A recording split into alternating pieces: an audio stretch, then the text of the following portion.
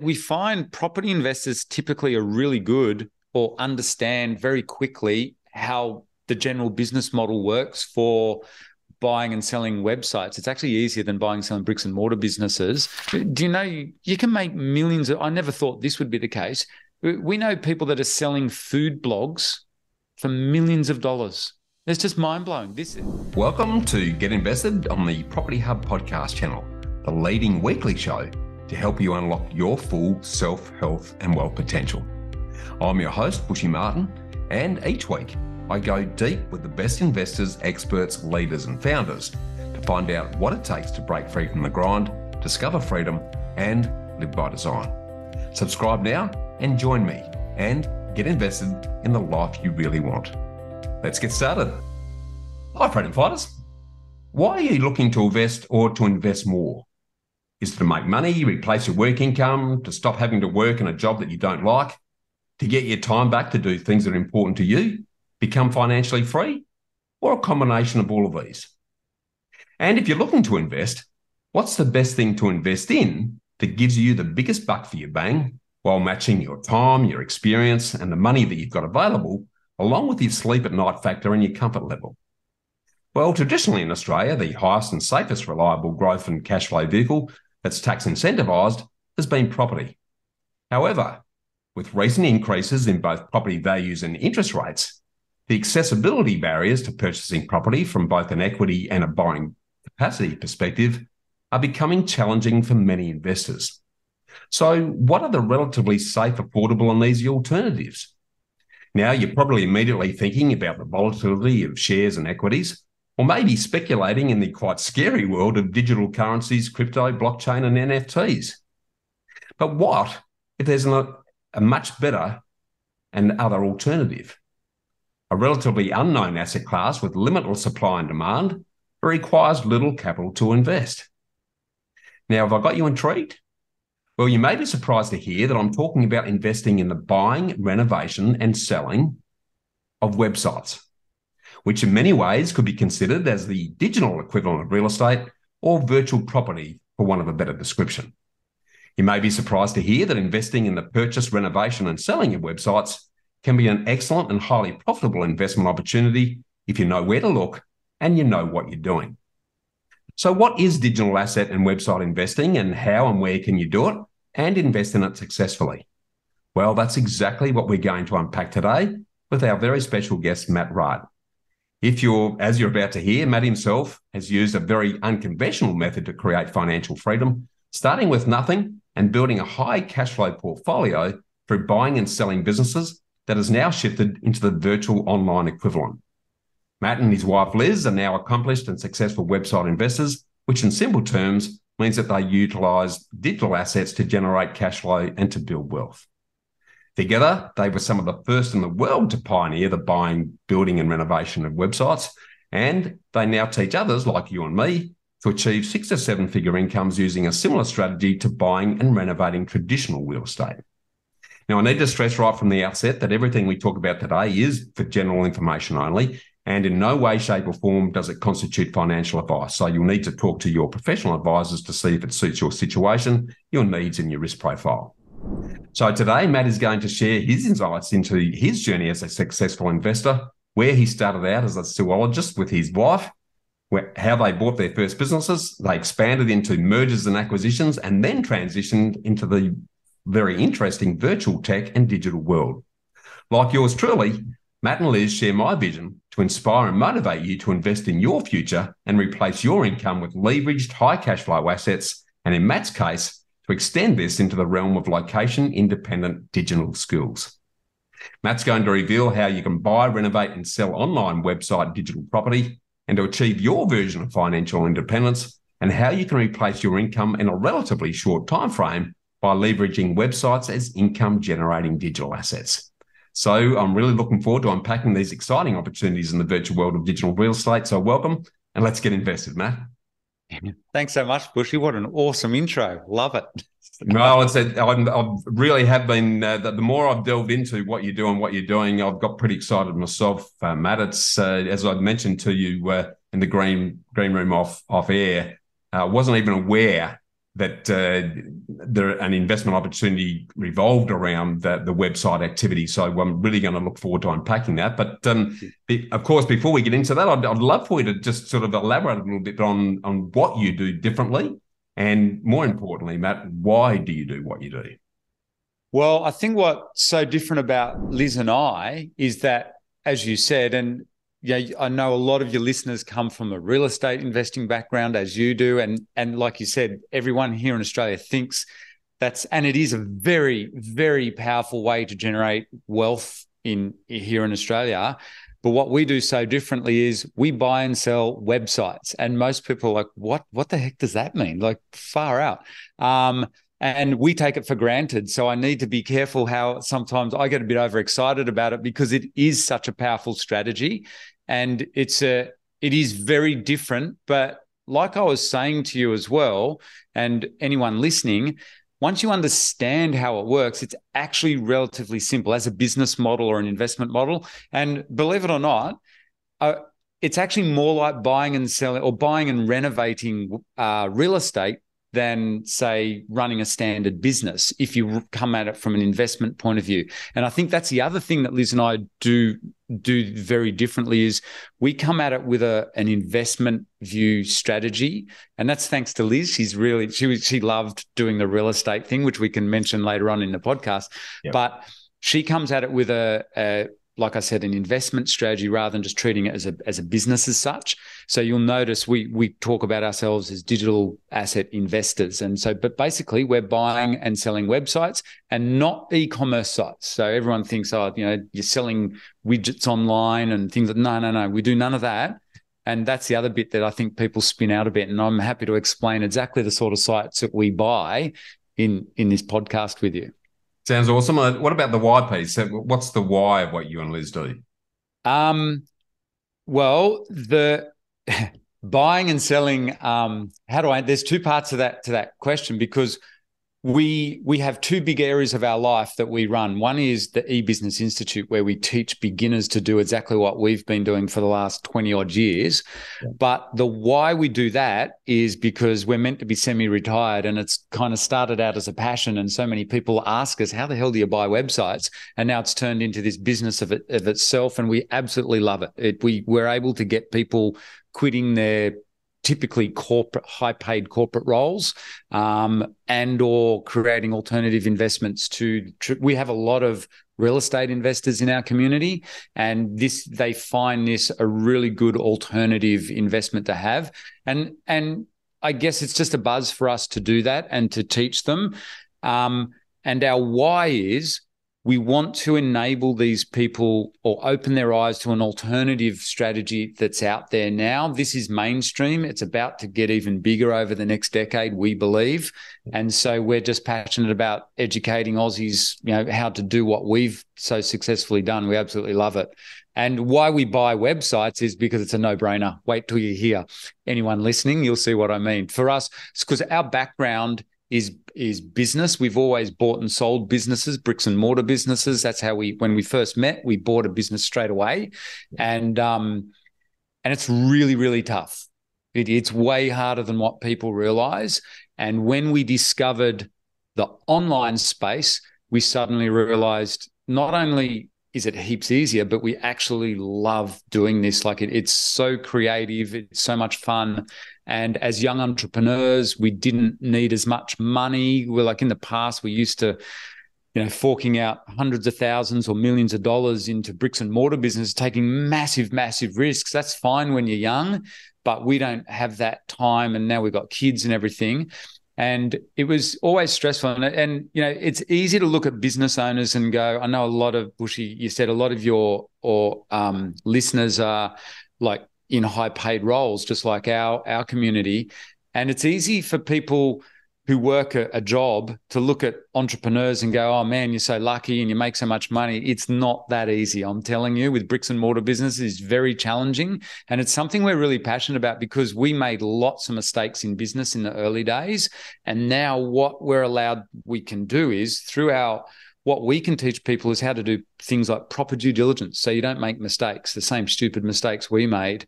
And, back in the early days, but also like I said, when our why is why buy websites, because compared to bricks and mortars, it's a walk in the park. We're like kids in a candy shop, Liz and I, in this field. It's heaps easier. Yeah, I love it. Well, I know I touched on a little bit of your background in the intro, but I'd love to circle back to that now, if you don't mind, Matt, and take us through where you've invested your time and energy and money over the years, and why, and how's this now led you to what you're doing. And I guess the obvious place to start there is because when I first read that you're a zoologist, there's a big leap from that to what you're now doing. So take us through the highs and lows of the journey in that regard, if you don't mind. Yeah, we get that quite a bit. And I think it's probably like you, Bushy, and possibly like a lot of your listeners. You've got to look at my why, and it's handy for me to explain to your listeners. I come from a background where money was a real struggle. And ever since I was a little kid, growing up in the 70s and everything, it was tough. And both Liz and I grew up on farms and I watched my mum and dad go through the 87, particularly relevant now, when interest rates shot up to 18% and they nearly went bust, and, pretty scary time. And so for me, ever since I was a kid, like since I was 5 years old, I had this drive to be wealthy. And we didn't know any rich people. Even until I was 18, I didn't know any millionaires or anything like that. Had no known way of doing that. But everyone in my family noticed Matt is very, very driven by money. It's just, I don't know where that bit comes from. But to understand my journey, we come from nothing, and it was really tough. So I left the farm in southern New South Wales, went into the big smoke and had all sorts of adventures and learning. But when I first got there, my main thing was, I'm thinking, well, how am I going to go on this journey of wealth if I don't know anyone? So I got to meet people. So I started meeting people, and I realized business is the way to do it. But I knew nothing about business. So if you're listening to this, you got to understand it's perfectly okay no matter where you're at in life. You can start somewhere. And I realized basically I just had to start learning stuff and learning about business, and I had to hang out with entrepreneurs and get to know them. And I think I went on I'm still doing it now, multi-decade journey, just hanging out with entrepreneurs like yourself and learning what I can off these amazing people. And so that's why we got into business. I read lots of books back then, like you do, and I realized, okay, business is the leverage. Working a job is not ever going to give me the freedom that I want. And so as soon as Liz and I got the opportunity, we met at uni studying zoology because I really didn't know what I was going to do. And here we are at uni, but I always had this thing in my mind. And then luckily, interestingly, Liz is totally opposite. She wasn't driven by money, even though she didn't grow up with much. It wasn't her thing, but her number one thing was freedom.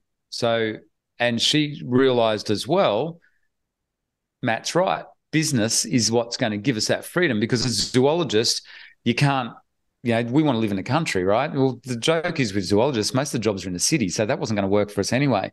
So we got into a little manufacturing business with the help of family and everything. And so we could outsource that, and we did really well in that. When I say we did really well, we nearly went bankrupt when we first bought it because we knew nothing about buying business. We got the wrong advice on due diligence from an alleged expert, an accountant. And once we got into the business, we very quickly realized this is going south. We've got to learn how to turn this around. So we're totally self-taught. We had so little money because everything was on the line, and every last cent we had would go back in the business. I bought my first business book from Vinnie's for 60 cents. I've still got it. It's just over there in my cupboard. Wow. And it's what they don't teach you at Harvard Business School. And the main message I got out of that is you got to learn how to sell. And that's how we turned around a business. So we've always been really strong in sales because we were selling to wholesalers. Here in Australia, we're selling parts for, chainsaws and brush cutters and things like that. Yep. And we had a lot of fun in that, and we make it look easy, but honestly, it took 10 years and we were this close to going bankrupt so many times. It just wasn't funny. But through that was kind of a seasonal business, and we discovered we loved business, and we started buying and selling lots of businesses because we were successful. Whilst it was a struggle, we had a lumpy income and we could use that money and reinvest it. And we interestingly, we did invest in a bit of real estate as well. Luckily, I will say as well, golly gosh, that helped us many a time with the banks and everything. There's a lot more advantages of buying real estate than people realize.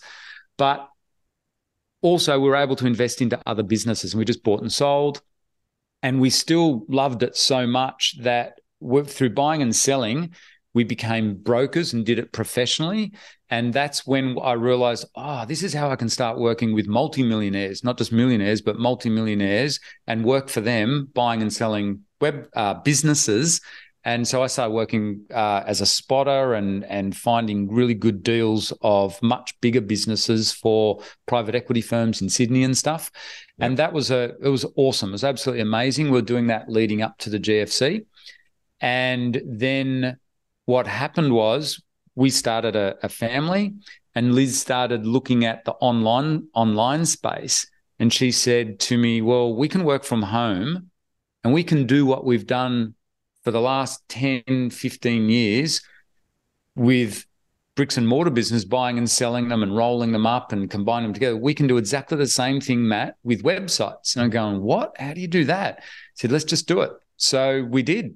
And it worked way easier and quicker than what we thought. Like literally, it was, compared to the bricks and mortar world that we'd been in, it was so much faster and leverage. And we didn't have to invest all this money into physical stock.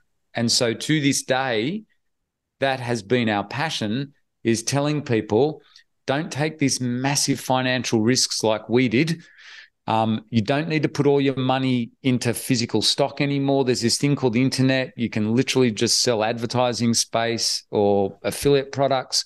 And it worked phenomenally well for us. So we have a lot of experience as well buying and selling businesses, and we're really passionate about entrepreneurialism. And we were very lucky that we'd had in bricks and mortar world some amazing personal mentors who are incredibly successful in business, but we literally just applied their strategies to buying and selling websites, and far out it was easy. And, rest is history, as they say.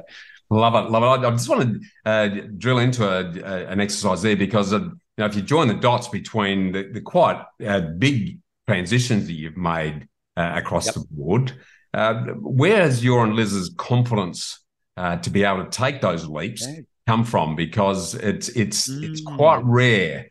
A lot of people paint themselves into their own box, and then they're nervous to step outside of that for fear of what might happen. Clearly, you and Liz aren't. Where is that sort of persistence and resilience and courage come from that's enabled you to make those quite sizable jumps over that time frame? It's a really insightful question, Bushy. Far out. You're right. It's funny.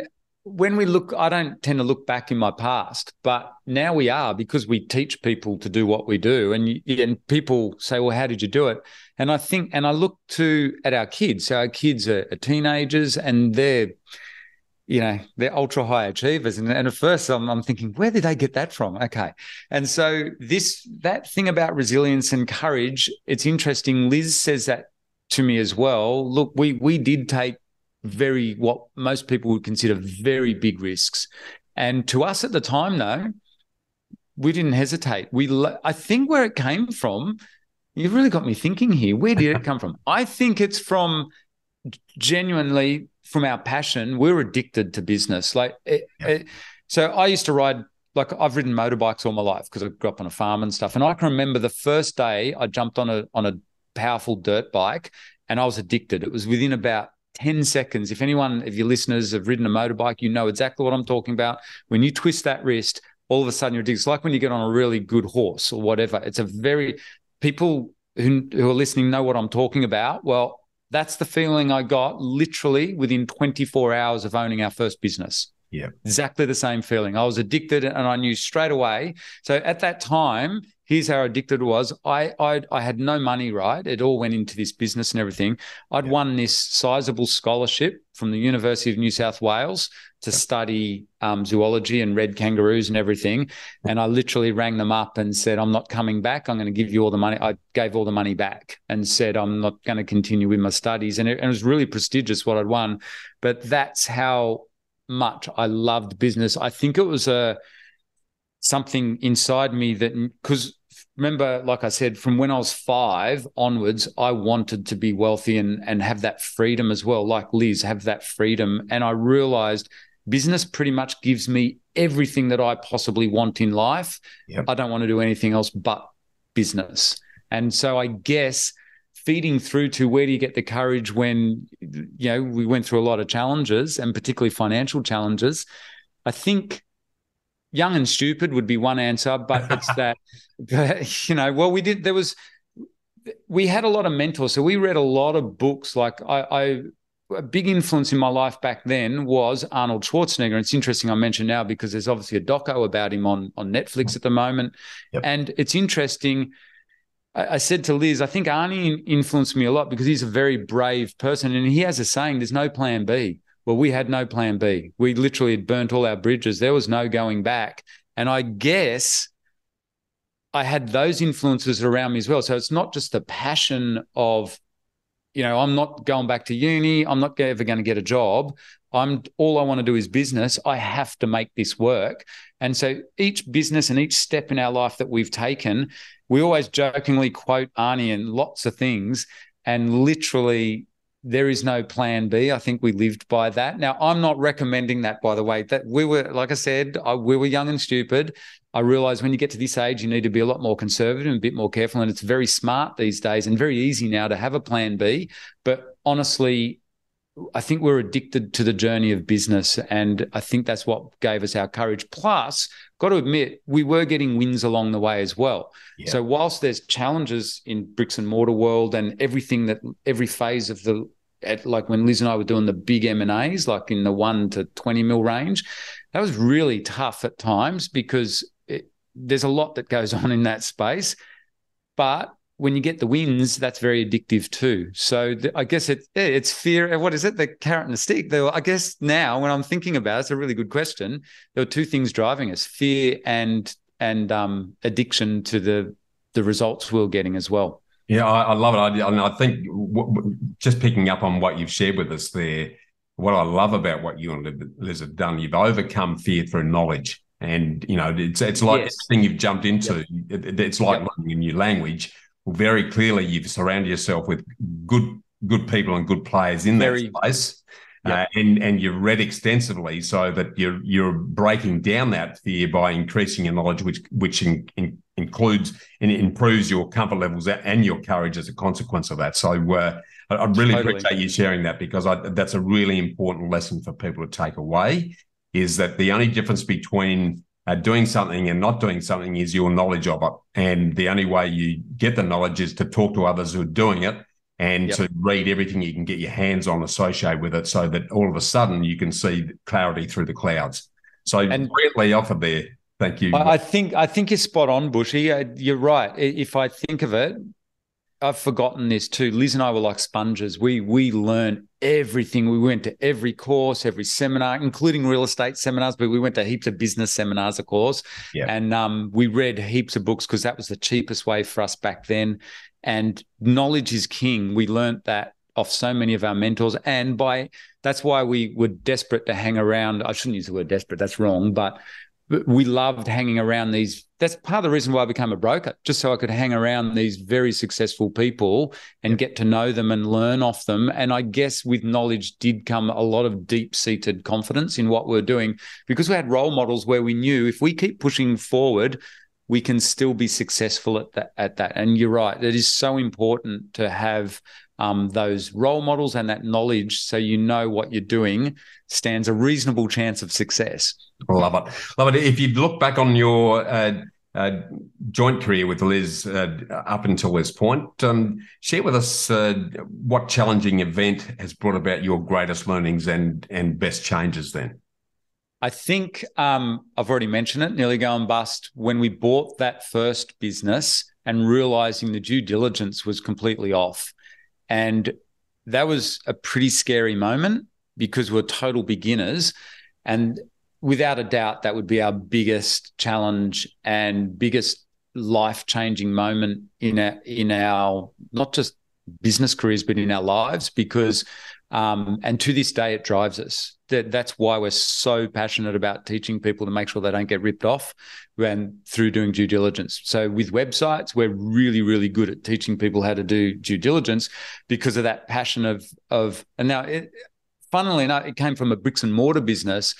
But without a doubt, that would be the number one changing thing for us and in businesses. And then also, actually, very closely related to that, is the personal experience of watching other people get it wrong on their due diligence, and we've been called in to help fix up the mess or whatever. And it's like, oh man, if only if I could have helped you so easily. I can spot so quickly the mistakes that people make in their due diligence on any business, don't care what it is.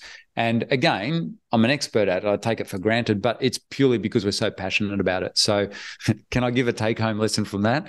If you're thinking of getting into business, learn how to do due diligence. It's not that difficult. It's actually, but make sure you do learn it and don't always trust. Well, do I say this? I don't know. There's a lot of accountants that are really, really good accountants. That was another learning for us. And I saw this repeated many times. There's a lot of accountants that are really good, but they give their clients the wrong advice when it comes to due diligence on businesses, interestingly enough. That's funny. So I've been called in to, advise on certain due diligences and the accountants, understandably, they're not experts at buying and selling businesses. They're experts at figures. There's two very different things happening there. Yep. And so that's something to this day we are hugely passionate about because it's where you make your money. 100%. Like in real estate, wouldn't it, when you do a real estate deal? Absolutely. It's interesting you mentioned due diligence because one of the things that we spend a lot of time with people with is teaching them the core elements of due diligence on a property because you've got to validate and test and support with data everything that you're looking at, not just take someone's opinion. So very, very parallel in that regard. I want to sort of drill down now into your own personal journey into the website investment opportunity because and we'll drill into a lot more detail shortly, but just to share what was the attraction for you and Liz into that space initially. What was your initial investment strategy, if you like, when you decided to go down that route? And then what have been some of the highs, lows, and challenges that have come out of that experience from your own perspective? Yeah, well, again, really good question. When we first went online, we didn't actually buy websites. So Liz started learning about this space, and back then, it wasn't like it is now. It was very difficult to even build a website. You had to hand code them. She learned on a program. If anyone's technical, you would know this. It's called Dreamweaver. It's not even around now. But literally, there's none of this click and drag like it is now. It was none. So this was back in 2008.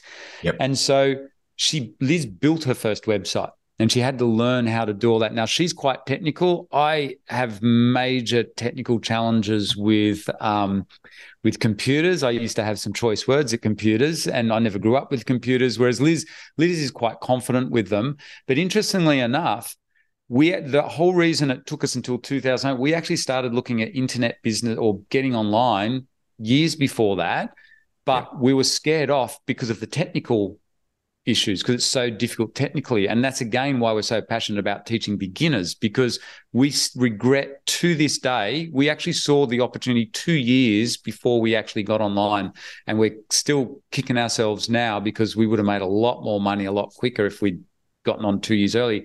So it was purely because of the technical issues that we delayed it. Yep. Liz figured it out though, and she built this website, and it worked, but it was hard. It was really hard. It failed at first. It didn't generate any money. And then luckily she had a mentor who said, just stick at it.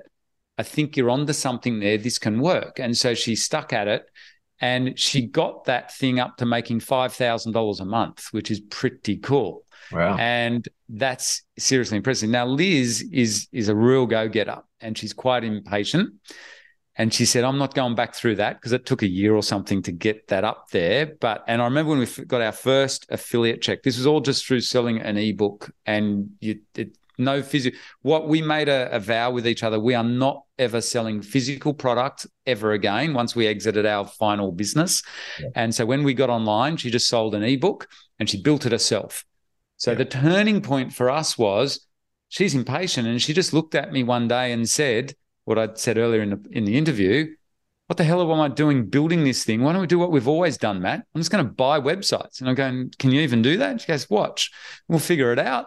And so she just started emailing people. And because we used to do that with bricks and mortar business, that's how we used to buy them. We'd go door knocking or send out old physical letters. Remember those days? Yeah. And so that was one of our secrets. People don't realize that's how we used to do it. We'd send out thousands of letters to businesses around Australia seeing if they want to sell. And so we used to say, well, it's even easier now. I just sit at home in my Jimmy Jams and send out an email and just see. And back then you talk to people on Skype.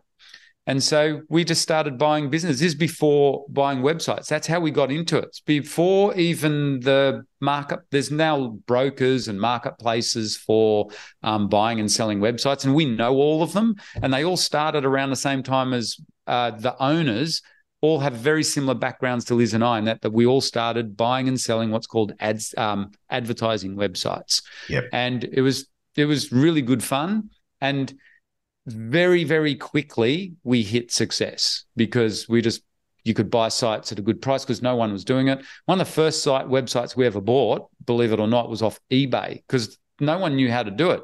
And we found this guy. We said to him, why'd you put it on eBay? He said, well, where else do you sell a website? I don't know how to do it. And anyway, he was in America. We got talking to him on Skype and we bought his site.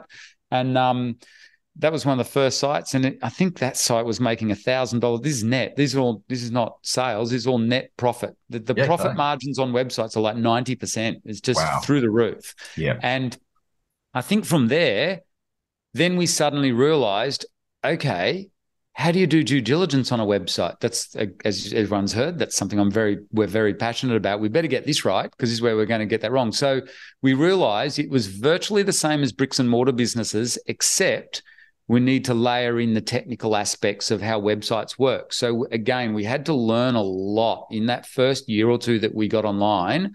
And to this day, we're still learning a lot, but we just loved it so much.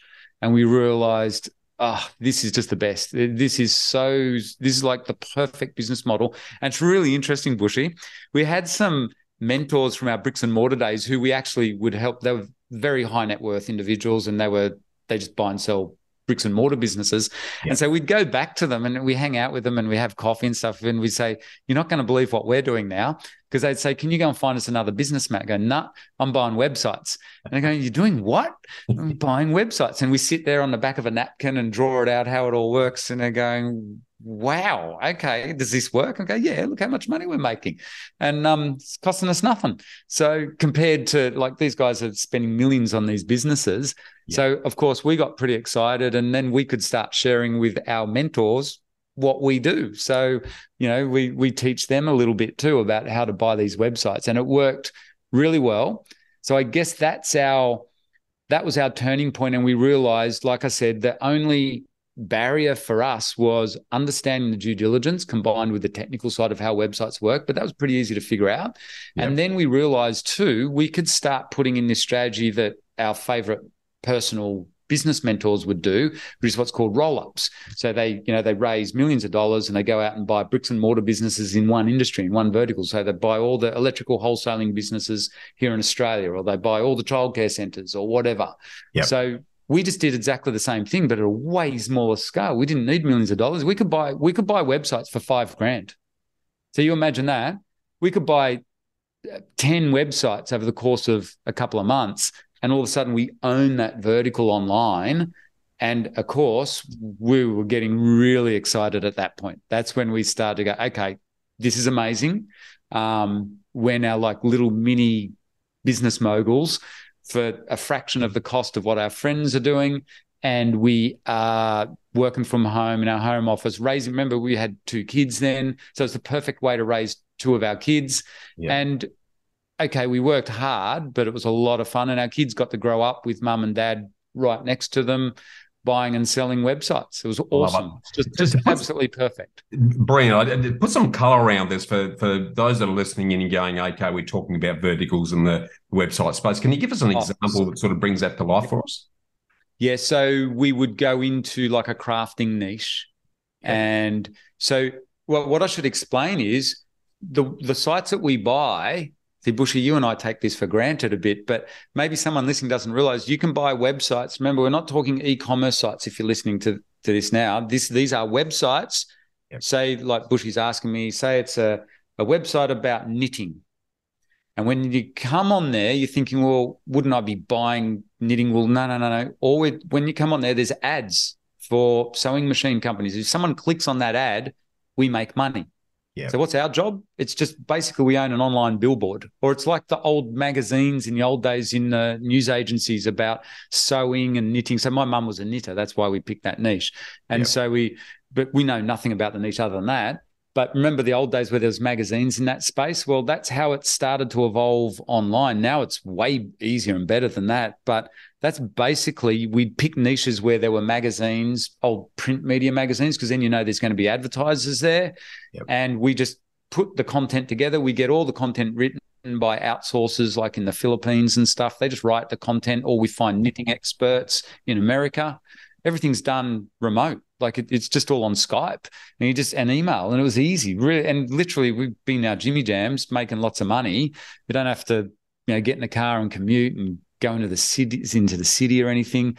And you get to talk to really nice people because we found passion niches are the best. So say like you're asking, you pick a vertical like the crafting niche. Yep.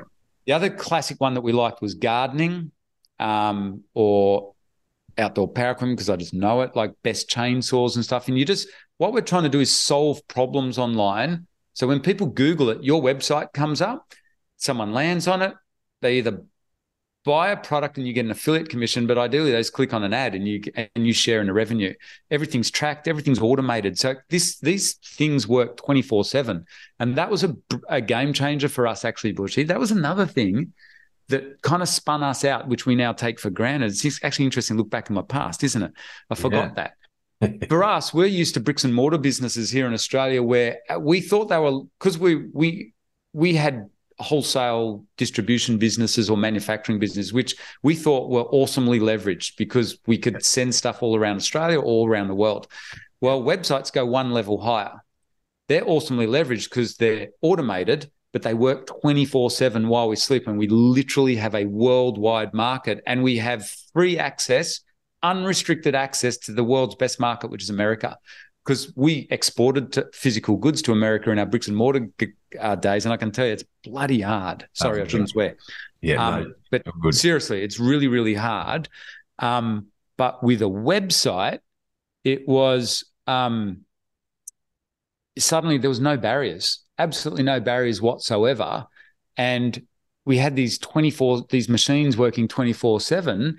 And we realized, okay, when we're sleeping, there's people checking out our websites, clicking on ads, and we're making money. So it worked really well. And we could go in these really nice kind of, I guess, passion niches where people are really friendly and really open. And it was just, we're raising a young family. So we went into, mum type niches where there's mummy bloggers and stuff, and you get to meet really nice people. It's all virtual, but really good niches where they're nice people, and you just dominate in those niches, like because you buy 3 or 4 websites, and next thing you're known for being the expert in knitting or whatever, and you use pseudonym names. So I was known as a female online because I had these knitting sites or whatever, or crafting sites, and so not many people realize that. And Matette or whatever. No, I used a different name, but online you use pseudonym names, and sometimes it's awkward. People kind of go, all right, can we meet you to discuss like advertising on your website? And I go, all right, well, you probably should speak to my actual wife, Liz, and I'm a pseudonym, and that's when you got to explain to them. So it's a lot of fun. It was a real, that was all new to me as well. Yeah, everyone uses pseudonyms, but It is as simple as finding what we also loved about getting online, talking about these verticals. People think to make mega bucks online, and we're talking even to make millions of dollars, you think, I've got to have an Amazon site, or I've got to sell these products. You would not believe the weird and wonderful niches we've been in where we make lots of money. We own a website about pigeon racing. And I know, here we are, zoologists. I know nothing about pigeon racing. To this day, we make $1,000 a month off that website. I had it for over a decade. Love it. I don't even look at it. It's totally passive. And so you can go really micro niche. And I think that was an eye opener. So anyone listening here, if you've got some hobby, like you love golf, so we've been in the golfing niche, own websites in golfing or any sports niches, we love those. Do you know you can make millions I never thought this would be the case. We know people that are selling food blogs for millions of dollars. It's just mind-blowing. This, admittedly, they've been around for 10 years or so. I remember 10 years ago looking and saying to Liz, we are never buying a food blog, as if you could make money out of those things. And now I've got to eat my own words. They're selling for like $5 million and stuff. These blogs, they're just about food recipes and stuff. So you can make money in any kind of niche. And what we learned was the more niche, the better. So, for example, pigeon racing, awesome. Or anything to do with golf, or anything to do with beginners learning something like how to play guitar. So if you've got a hobby niche that you like, that's perfect place to start. Yep. But also we also learned you don't have to be an expert on the topic, because we've got all these amazing tools about researching these niches, and we do what's called keyword research, and we teach people how to do that, of course. But basically, that's the other exciting thing I think that really opened our eyes. All of a sudden, we didn't have to be an expert in these topics at all. We hire expert writers and we do the keyword research. As long as we know the process and as long as we know how to do due diligence, we're fine. And so, yeah, that was, as you can hear, it was a pretty darn exciting time when we realized all these things compared to bricks and mortar world. Absolutely. No, that's a great intro. And I really want to start drilling into this whole subject area in a second. But just to sort of set a framework around this before we dive into it, Matt, thinking about life from an investment perspective, given where you've been and where you've come from and what you're doing now, what are some of the biggest mistakes that you see investors make? With websites or investors as general? Because we work with lots of investors. Yeah, just general.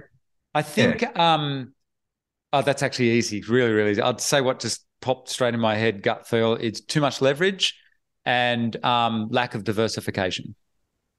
So in my experience, I think there's a little so bushy, like my background, like I'm an advisor to high net worths and buying and selling, primarily through buying and selling businesses, but obviously they're all full-time investors and they invest in real estate as well. And as I look over the years, and one of the things we've learned, and off personal mentors as well, they're all typically a lot older than me and Liz, and they've said to us, just be careful, don't over leverage, like Warren Buffett says, because when the tide goes out, we're going to see who's standing naked. And so we've had we've been really lucky to have some mentors who have always said to us, cash flow is king. Yeah. And I think, and that probably makes the penny drop for anyone listening as to why I'm so passionate about business as an investment. And I probably should mention that I guess I've been programmed by some of these mentors we've hung around that cash flow is king. So whenever we've made investments, Liz and I have always tended to go for high cash flow style investments. Even when we bought real estate, we typically bought in areas where the rental returns were, what do you call it in real estate? Cash flow positive. Like when we bought our properties, we couldn't afford to buy in Sydney and stuff. So we used excess funds from our businesses, what little we had, to go into real estate. So we had to leverage. The way we got leverage there was having really high cash flow. So we bought in country areas or areas where the rent covered the interest payments, and then the bank would let us do it. And so in terms of mistakes we've seen people make or is we've personally observed, because we see a wide range of people who are investors. And I think it nearly always comes back to, in our opinion, understand I'm very biased towards high cash flow, but in my opinion, the biggest mistakes are over leverage and lack of diversification. And what I mean by that is people put too much money into one deal. And that's the thing that worries me about people buying, unless you're a hedge fund or a private equity group or or very high net worth who's very confident with buying businesses. If you're listening to this podcast and you're thinking of buying a business, my concern is that when I won't say your average person, but when a person well, let's say like your average person compared to a private equity firm or a high net worth, when they go out to buy a business, they put too much of their net worth into that business. It'll typically be in the hundreds of thousands or millions of dollars. And I've personally helped people buy these, but far out, guys, it's a big risk, big risk. And that's why, again, these days, I'm so happy to teach people how to buy websites, because you don't have to do that with websites. You don't have to spend hundreds of thousands. You can buy a really good website for under $10,000 easy. You can buy a really good website for under $5,000. We've got multimillionaires. I just did an interview with one. He's got unlimited funds. His main strategy, buying websites under 50,000. Compare that to bricks and mortar. That is way lower risk. So it's one of the biggest mistakes I see people making in investing, that I think they put all their eggs into one basket. Yep. Not good when the economy changes. No, or when something happens in their personal life, like they either get touch wood, like they might get really sick, or a divorce, or whatever. They're the two main ones, and that can take them out of the game. Yeah. Sadly, if you're not diversified. Spot on. So let's go to the other end of the spectrum, and you've touched on some of these already. But what do you believe are the keys to successful investment, and why? Cash flow. Yeah. Cash flow is king. No, you do need growth. I'll take that back. I'm changing a little bit now as I get older. I understand off some other my other mentors that yes, growth is super duper important, and we need that, and you need it to compound though, so it needs to be real. But in terms of so ask the question again. So what do you believe are the keys to successful investment? You've covered cash flow. You've talked about growth. And good due diligence. Yeah. It nearly. I'm going to come back to that. I sound like a broken record, but you said it as well. Same in real estate. See, and we've got friends in. I think one of the reasons we were so successful in real estate is because we had a friend. We did those real estate courses. We knew what we were doing when we bought real estate, and man, it worked well. And it's the same with businesses, exactly the same. So I'm presuming, Bushy, a lot of your listeners are, I'm hoping for their sakes, are into real estate. And because, real estate still is a massive wealth generator. Every mentor we've had says, we've had mentors warn Liz and I, because we invest so much in the business. I've had a few of them say, you should probably add we know you're passionate, you buy multiple businesses, you should probably think about adding in some real estate and diversification. But even in real estate, I think the number one thing you need to learn is due diligence. 100%. So supporting that then, what qualities and character traits separate great investors from the rest, do you think? Mindset, I think. Yeah. Oh, that's a good question. I'm just thinking of the individuals I know who I really respect and who are very successful as investors, whether it's in business or property. I got to say, it's mindset. I think it's success mindset. Like, and what does that mindset look like? They're driven. They have a goal. They have a vision, and they're prepared to take some risks, but they educate themselves and they do diversify. But I think it's that they have a vision first and foremost.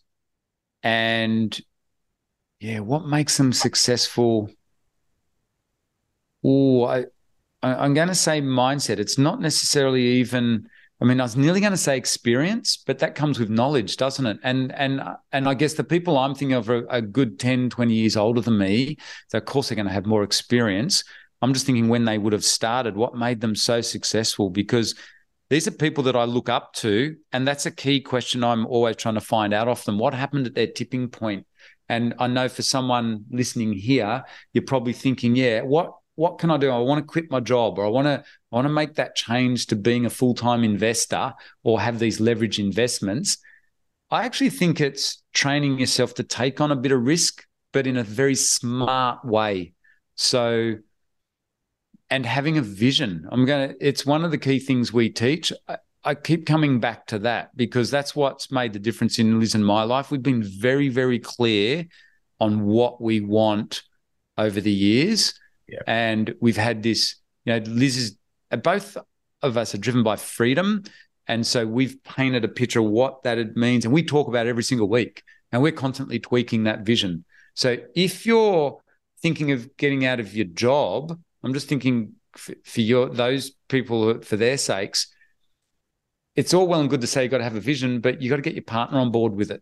That's probably one of the big bits of advice I would give. Actually, in terms of all my personal mentors who are really successful, a bit older, I've got to admit, whether or not their partners are involved with them, often they're not, which is interesting, but they're all on board with the vision, without a doubt.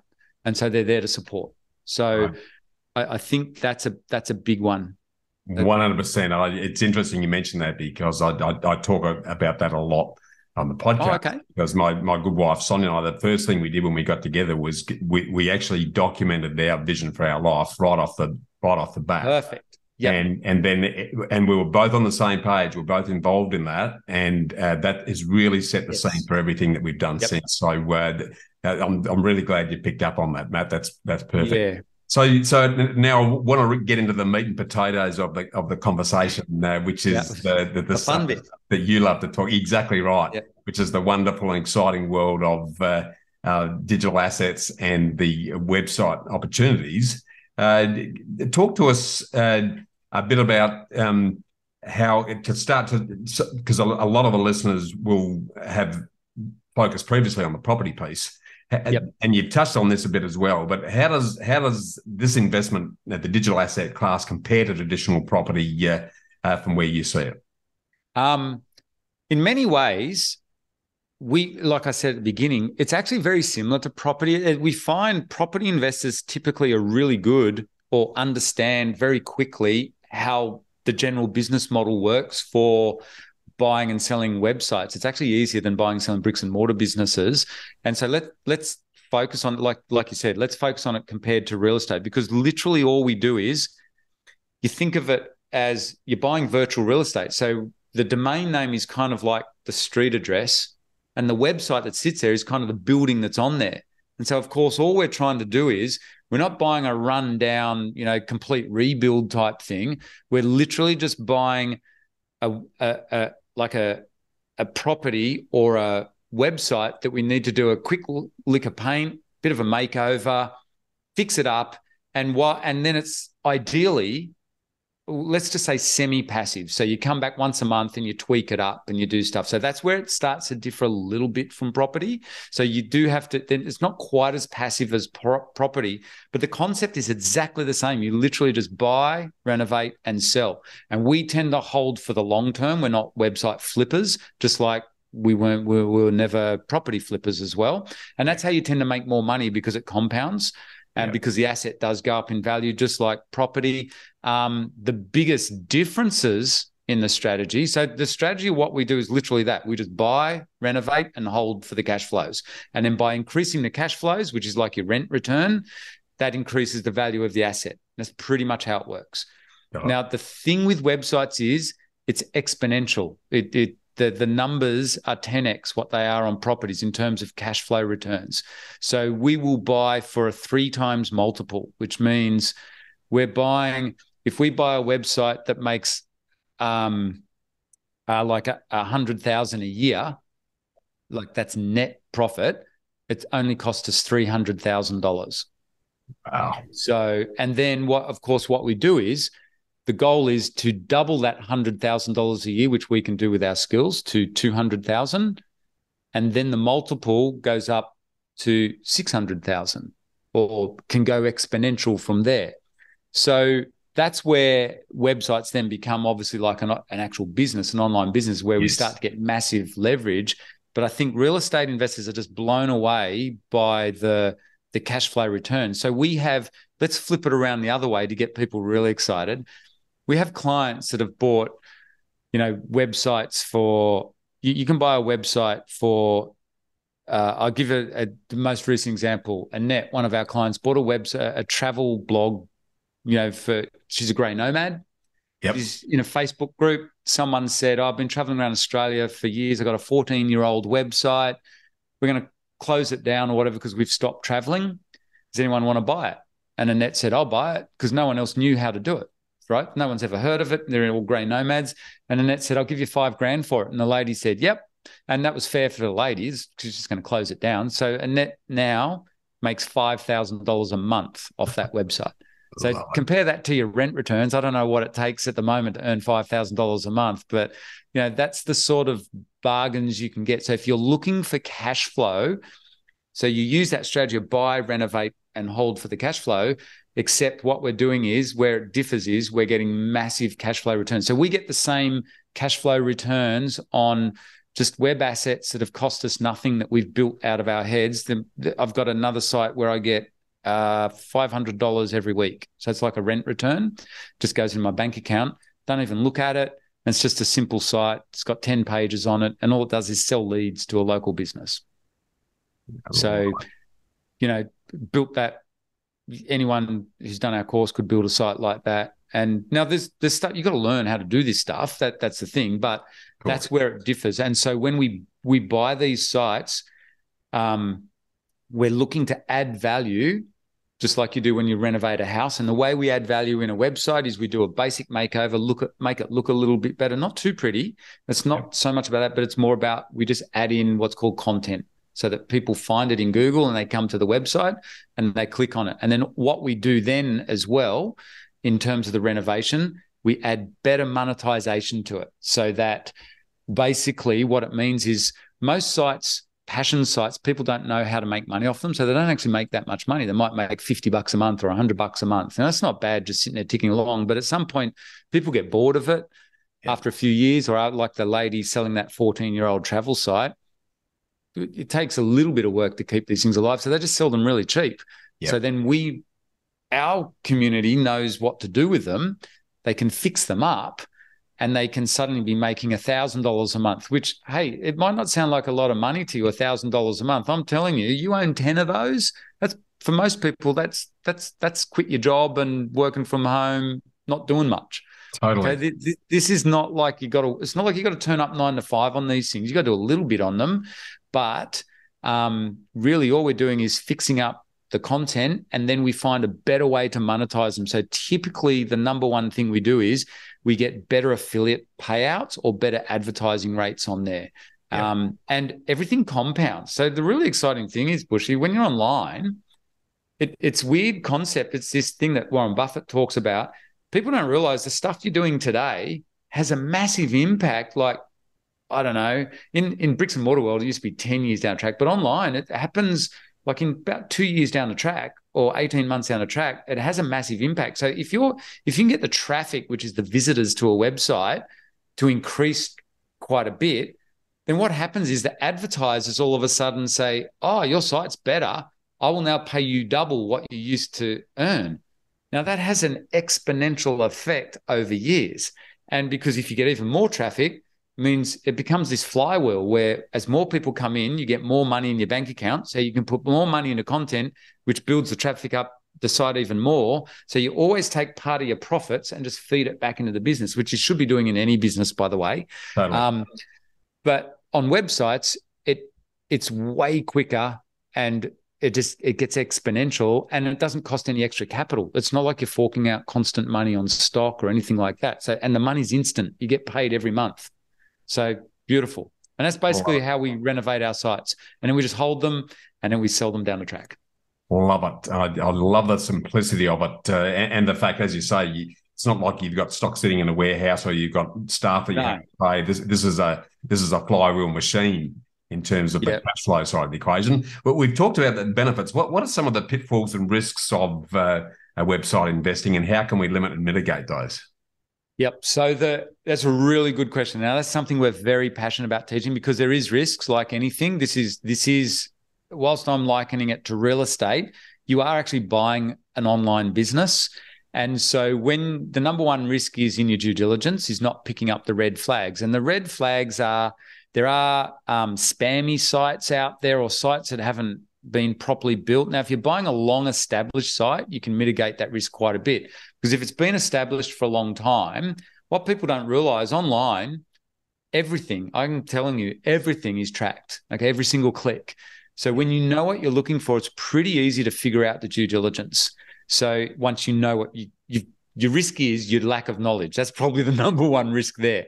Now, going forward from the due diligence bit, And there's lots of stuff I could teach in there, but the actual risk going forward is, I guess, it's not even macro risk. You know how people are saying there's a recession? Well, what we found during the GFC, website revenues actually went up because businesses need leads. So there's more advertisers. So advertising revenues, the dollar per click will come down, but you'll actually still make more money or just as much. So we don't see a macro risk or an inflationary risk or a deflationary risk because these things are 90% profit margin. So the cash flows are so high, it's irrelevant what inflation or deflation is doing, unlike other assets.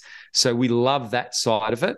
And also macro-wise, I'm of the belief that there will always be a need for these sites because it's just websites are not going to disappear overnight. They're not going anywhere. They're only getting bigger, in fact, and there's more and more money being made online. So the macro risks are pretty minimal. Yep. But hey, a recession, could affect anything. But my personal opinion is a recession is not going to affect website incomes as much as what traditional businesses are about to be affected by. That's for sure, because I've seen what happens with traditional businesses during a recession, and it's not pretty. Yeah. So the main risks are what happens in the Google search environment. So Google updates. And I'm sure if you're listening to this, you've probably heard about lots of Google updates. People, I think, overly worry about what's happening with AI at the moment and how that's going to change. That's way overblown. So I'm going around for the last 6 months. I've been studying this intently because it's in my interest too. I make money online. So I need to understand. And there's a lot of naysaying headlines like, internet businesses, the search environment's going to change completely. We're all going to stop earning money online. It's total nonsense. That's not the case at all. And probably more an enabler potentially if you're using AI. That's it. It's actually the opposite. It's about to get a lot easier for our students. I believe for those who have the right knowledge. Not only that, it's opening up way better for those who are actually serious about this.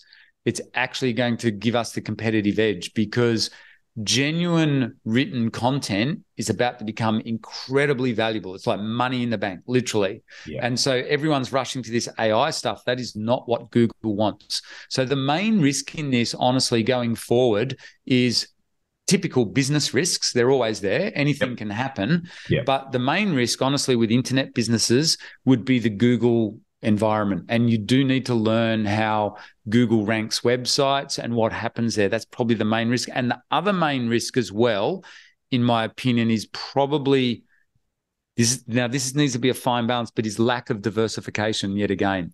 I wouldn't just want to own one website. I want to own, in the past, we're in the hundreds. I don't recommend that anymore. That's what's also changed, interestingly enough, over the last 15 years. And now you do need to focus. But in an ideal world, you want between 5 to 10 websites. And then that just diversifies your risk. So we've had websites where we've lost them, like the income for whatever reason, like the affiliate offers can change. They can get a penalty because there was something we didn't pick up in due diligence. It just happens. So the way that we teach this, we're very open about it. We say, look, for every you want to own a portfolio of websites. Don't put all your eggs in the one basket, for goodness sake. Don't bank all your money on just one website. That's not smart. What we want you to do, and there's no excuse to do that because you can buy websites for under $1,000. So, and seriously, if you can't afford to buy a couple of websites at that level, you probably shouldn't even be considering this. Yeah. So, and you shouldn't be getting into business. You need to get a bank up. You've probably got bigger problems in life if you're in that boat. But lack of diversification would be that's how we mitigate the risks because websites. The other risk is buying a website and then just totally leaving it. You do have to do a bit of a renovation on it in this day and age. So that's also what's changed. Interestingly enough, 10, 15 years ago, you didn't really have to do that much. It was literally the heyday of it. They were definitely a lot more passive. Yep. We have seen it become a bit more active now, but it's still hugely leveraged. It's like any marketplace. Things change, and I think there will be new risks coming up, but every day for us, the main risk is the Google environment because because we rely on it so much. But if you know what you're doing, especially when you know our strategy, it's hard to explain this, but content is like money in the bank these days. You get good content, it is literally. So think of your podcast, Bushy. That's content. In my view, in my world, that is exactly what we do. It's like a website. It's content that has a following behind it. Okay, that is money in the bank. That's your asset. That's literally a physical asset. I don't care what anyone says outside of mine and your world. Seriously, and when you think about it, websites are exactly the same thing. Even though they're virtual, they are literally a physical asset, the equivalent of money in the bank, if they've got traffic coming into them and they've got a bit of a following. And I have a saying that I say to our community members, I would love to own a website on red kangaroos, but it's never going to make me money because no one's passionate about it. No one's looking it up. I'd rather own a website on golf or something like that. Although I did eat my words when Liz bought the pigeon racing site, because I remember stirring and saying, no, pigeon racing, apparently it's a huge sport. I had no idea. But even though I always jokingly say I would never make money, it's going to be difficult to make money out of a website about red kangaroos. Here's where the asset is. If I had a website that was about, goodness me, red kangaroos, and it had 1 million eyeballs a month, like 1 million people visiting it a month, then I'm making money. So that's an asset. So traffic is hugely, hugely valuable in this day and age, and it's becoming even more valuable. So what you want to do is get smart and think about, in terms of mitigating risk, it's about owning websites that potentially has either really loyal traffic or large amounts of traffic. And that's, to me, that's like security in the bank. That's my ultimate asset in life going forward. And that's something I can retire on, literally. That's what we're trying to build up. And all my friends and business associates online are all exactly the same. All the business brokers that we know, these are people that are doing 7, 8, and 9-figure deals. They're all exactly the same. And interestingly, the big money players now, private equity firms and big high net worths, they're all starting to invest in websites now as well in America. And that'll come here to Australia. You watch. Watch what happens over the next 10 years. No doubt. So for someone who's thinking, wow, this sounds really exciting to me, what are some of the prerequisites and minimum requirements that we need to invest in digital assets? And I'm talking here about capital, time, experience levels, the minimum investment, your horizon, costs, contingency risk. What are we talking about there, Matt? Well, it's nothing like real estate. Basically, you got to learn. You got to invest in your knowledge, because it would be really silly to get out there and just start buying websites. There's lots of website platforms now where you can buy these things, but you just won't know what you're doing. So obviously, I'm going to say that because we teach. That's what we teach. But seriously, you do need to know what you're doing. And as everyone heard, that's what took Liz and I so long to learn. In terms of capital, I wouldn't recommend, when we actually teach, one of our golden rules is your first website under $1,000. Yeah. That's all it takes to get started. You can buy good websites for under $5,000. So some of our most successful students, some of their best buys have been under $5,000 or under $10,000. We've got Lisa that bought this amazing site for $2,000. That thing now, to give you an idea of time frame, right? It's been about 4 or 5 years. We interview her all the time. That's now making. She got it up to $5,000 a month net, but now it's had $30,000 months. And she had one of the world's top website brokers value that at over $1 million. And that's a $2,000 website buy. So now that's a passion site that she learned already how to renovate. Same as our clients, Nathan and Alexa. They bought a gardening site for $400. That thing that's here in Australia, bought it off a guy that was just going to close it down. That they've got that now over the course of about, I think, 2 or 3 years that's taken. That's making $4,000 a month. So it's a difficult question to answer. Ideally, you've got more money. So if you can spend 6 figures on a website, the world's your oyster. Like, you've got unlimited range. But that's why I think it's perfect if you're looking to transition out of your career, because it's a really smart question. It's not like you have to go and borrow money and fork out, $500,000 or $1 million like you do on a bricks and mortar business or on real estate. Yeah. You can just start buying up small sites under 10, 20 grand. Actually, the sweet spot, what we're teaching now, is what we're finding in this current point in the marketplace, the sweet spot is buying really good websites under 50,000. So in the past, we used to be over 100,000, so in the six figures. Now it's interesting. With knowledge, you're actually better off buying these smaller sites. Why? Because there's way more upside. So if I buy a website for $500,000, we just had this discussion this morning with a client of ours in front of everyone. He's raised millions of dollars to buy websites. Yep. And he said, yeah, I don't want to take the risk of spending $1 million on a website anymore. And I don't want to spend 500,000. He said, you can, they're really good. But he said, I'm with you, Matt. I'm buying sites under 50,000 because I've got a team set up. I've been doing this for years. I know what I'm doing. If I can buy any website under 50,000 and I can just ramp it right up. So there's no downside. So in terms of budget, I'd recommend under 50K. Yeah, I love it. So brilliant. So who is and who isn't suited to this type of investment then, Matt? You got to put some effort into it now. It's not totally passive. So because you're asking too, how much time do you need to invest? When you're learning, studies have shown it takes 7 times as long. This is a pretty exciting space. There's a bit to it to learn how to do it. So the type of person that it wouldn't suit. Now, we have people that are very time pressured, but they really have this vision to get out of their jobs or change their careers in life. As long as you're prepared to study a bit and work at it, chip away at it once a week, then you're fine. If you want to just sit back and watch Netflix every night, then it's probably not the right thing because you've got a bit to learn. So you've got to be a bit patient with this one. It's not a get rich quick thing. Nothing is, by the way. Yeah, it's actually difficult to say that because I know full well if I know what I'm doing and I've got some good funding behind me, like say I've got 50K or a couple of $100,000, I could literally go on to one of these website brokers right now, and probably within half an hour, find a really good website that would replace most people's incomes.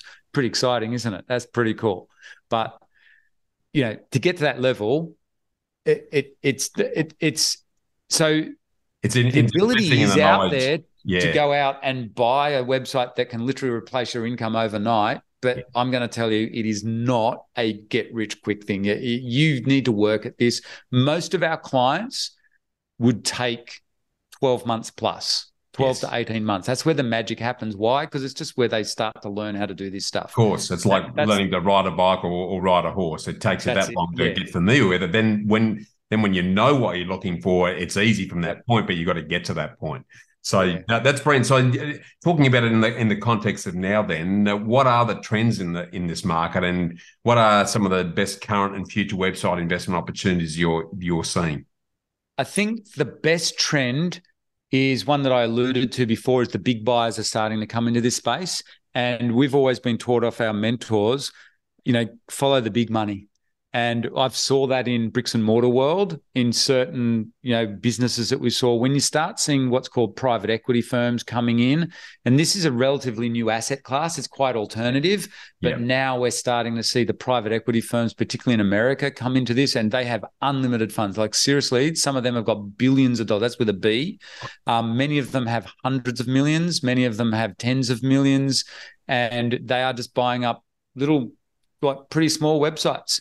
So that to me is, I think, a very exciting space. And so I think what we're starting to see, the new trend, is something that Liz and I admittedly have been talking about for the last decade, but passion sites are becoming hugely valuable, which is really fascinating. So even I'm shocked at how valuable, like I said before, food blogs. So I am still spinning out of that. This has just started happening during COVID. I was talking to one of the world's most famous website brokers, and I was saying, food blogs, you wouldn't buy one. And he said, I'm going to actually correct you there, Matt. And he said this in front of everyone. We're at one of our live events. And he said, Matt, I just sold, I'm not allowed to tell you which one it is. I just sold a food blog. I'm looking at it now on my computer screen for $5 million, literally last week. And he goes, all it does is just recipes on paleo diets for women. That's it. $5 million. And so to answer your question, I think those passion sites like golfing, music sites, gardening sites, knitting sites, all these things that people think are just little hobbies, all of a sudden they're incredibly valuable.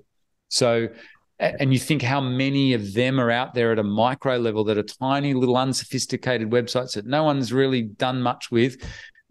we need to go around and start buying them up and renovating them and hold them in your portfolio. Don't sell them straight away. You'd be crazy. You let them compound and you sell them after 5 to 10 years. That's where they're worth a fortune. But you can flip them within a few years if you want. But if you want to make the real money, when I speak to all these brokers, I always say to them, what's the difference between a 7-figure exit and an 8-figure exit? You think about that. Rolls off the tongue, but that's a lot of money. Like, sell a website for 5 million versus selling a website for 50 million. What's the difference? And nearly all of them say 10 years. Yeah. It's spot on. Isn't that interesting? Yeah, there's a common theme in what you're saying there. And then it's that exponential growth again that always comes down to that. Everything you've touched, we could talk on this for hours. Very exciting territory. Where do we need to start, and what are the first steps we need to take then? Huh? Awesome question. If you're interested, if anyone's listening to this and they're interested in, as you said, we've just touched on it, but learning our actual strategy, you should seriously go and do our free masterclass on the eBusiness Institute. So it's eBusiness Institute. I know it's a mouthful. ebusinessinstitute.com.au/masterclass, or just go to our website. You'll find lots of links to it. It's a 90-minute masterclass, and Liz and I just literally go through with lots of examples from our students and ourselves, the sort of sites we're by. Because I think, Bushy, a lot of people are probably also confused still. Most people don't quite understand the sites we buy. Yeah.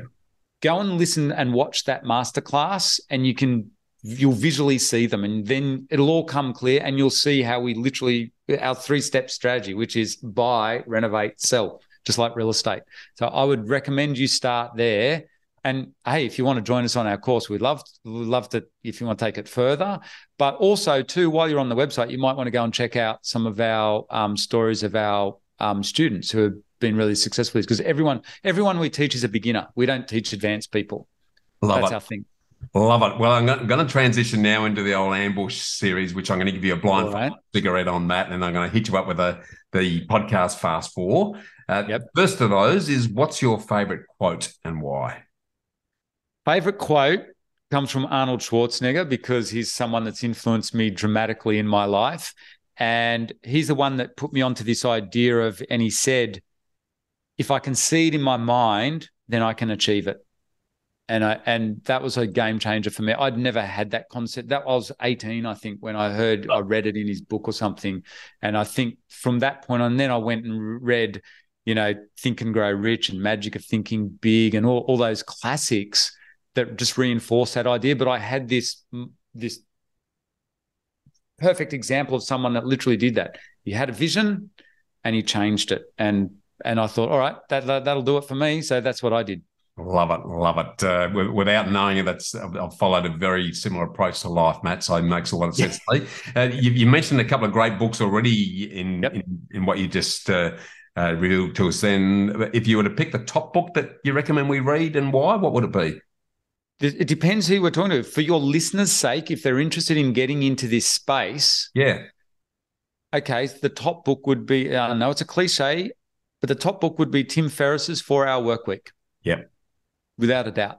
Yeah. Now, if you want to change your life, the top book for me after I read that Arnie quote was How to Win Friends and Influence People. Yeah, it's just an ageless classic, isn't it? Just ageless classic. In business, in everything. Now, I notice it's Warren Buffett's top book that he recommends too. So that's the other one. But for your listeners who are interested in what you and I have talked about today, I'd say the Tim Ferriss. I think he nails it in there. That's a pretty good. He does. It wraps the whole lifestyle component into that whole exercise. Yeah, I think. Sort of switching into the investment sphere for a minute. What's both the worst and the best piece of investment advice that you've ever received, then, Matt? Best piece of advice, as I've said, is cash flow is king. It was off a personal mentor. I was very. He said actually what he said to Liz and I was. I know you guys are going to all these courses and you're learning about investing but he's like us. He comes from a background of buying and selling businesses. And he said to us, guys, seriously, get your cash flow sorted first, and then you can go and invest in real estate and stuff like that. And so we just lived by that. And he was right. He said, get your cash flow up, and then you can safely start investing in whatever you want. You got a lot more safety. So it wasn't cash flow is king. Sorry. It was get your cash flow up and in no uncertain terms. That's what he said to us. And it was right.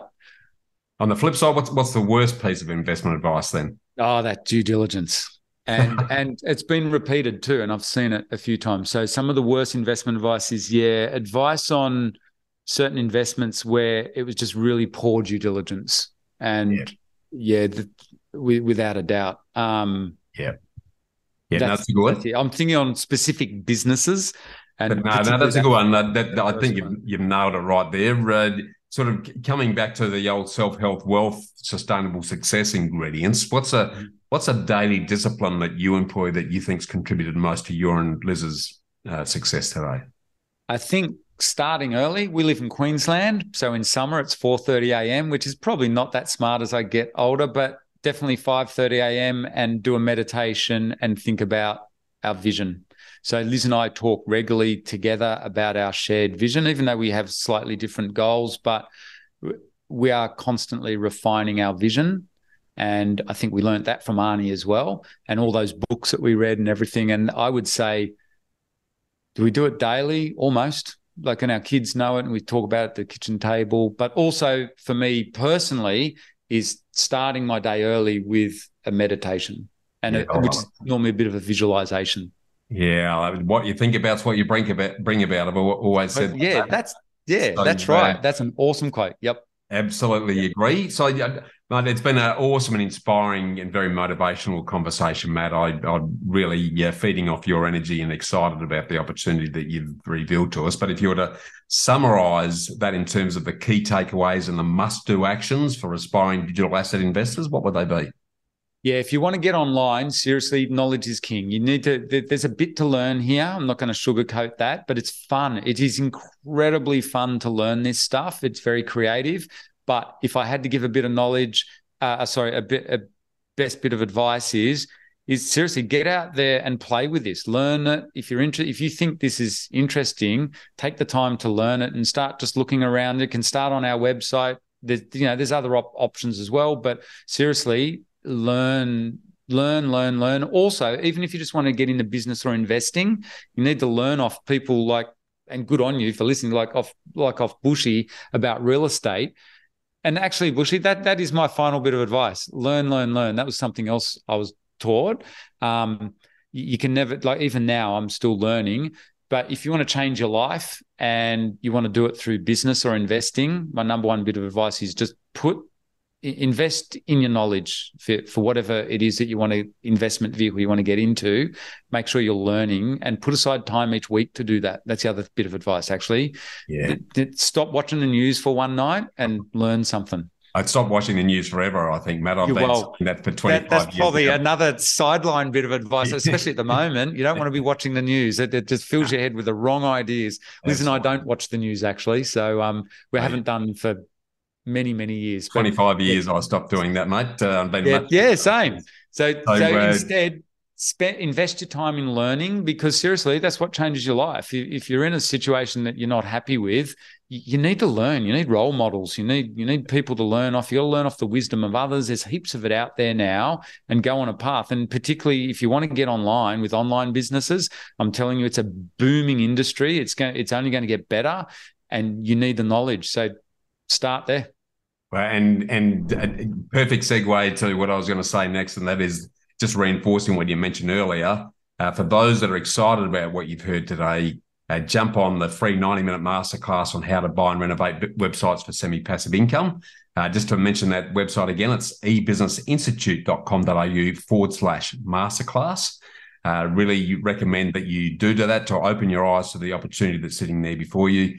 And Matt, this is the start of many more conversations to come. Yeah. I appreciate you coming aboard, and let's make sure we keep the conversation going. Thanks so much, Bushy. You certainly got me thinking. There's some really insightful questions. That was awesome. I really enjoyed that. And thanks so much for inviting me onto your podcast and getting to share my knowledge, with your audience. But that was awesome. Thank you so much. Thanks, Matt. We'll stay in touch. Bye for now. Thanks for tuning in to Get Invested on the Property Hub podcast channel, your home for property investment insights and inspiration. And don't leave yet until you've taken the next step towards living by design by getting my award-winning book, Get Invested, absolutely free when you sign up at knowhowproperty.com.au or bushymartin.com.au. And finally, make sure you subscribe to Property Hub to get your weekly dose of Get Invested inspiration, along with every episode of Realty Talk, Australia's leading property show for red-hot property investing news and insights, direct from industry leaders and influencers. Remember to always get invested in your knowledge, and I look forward to seeing you next time.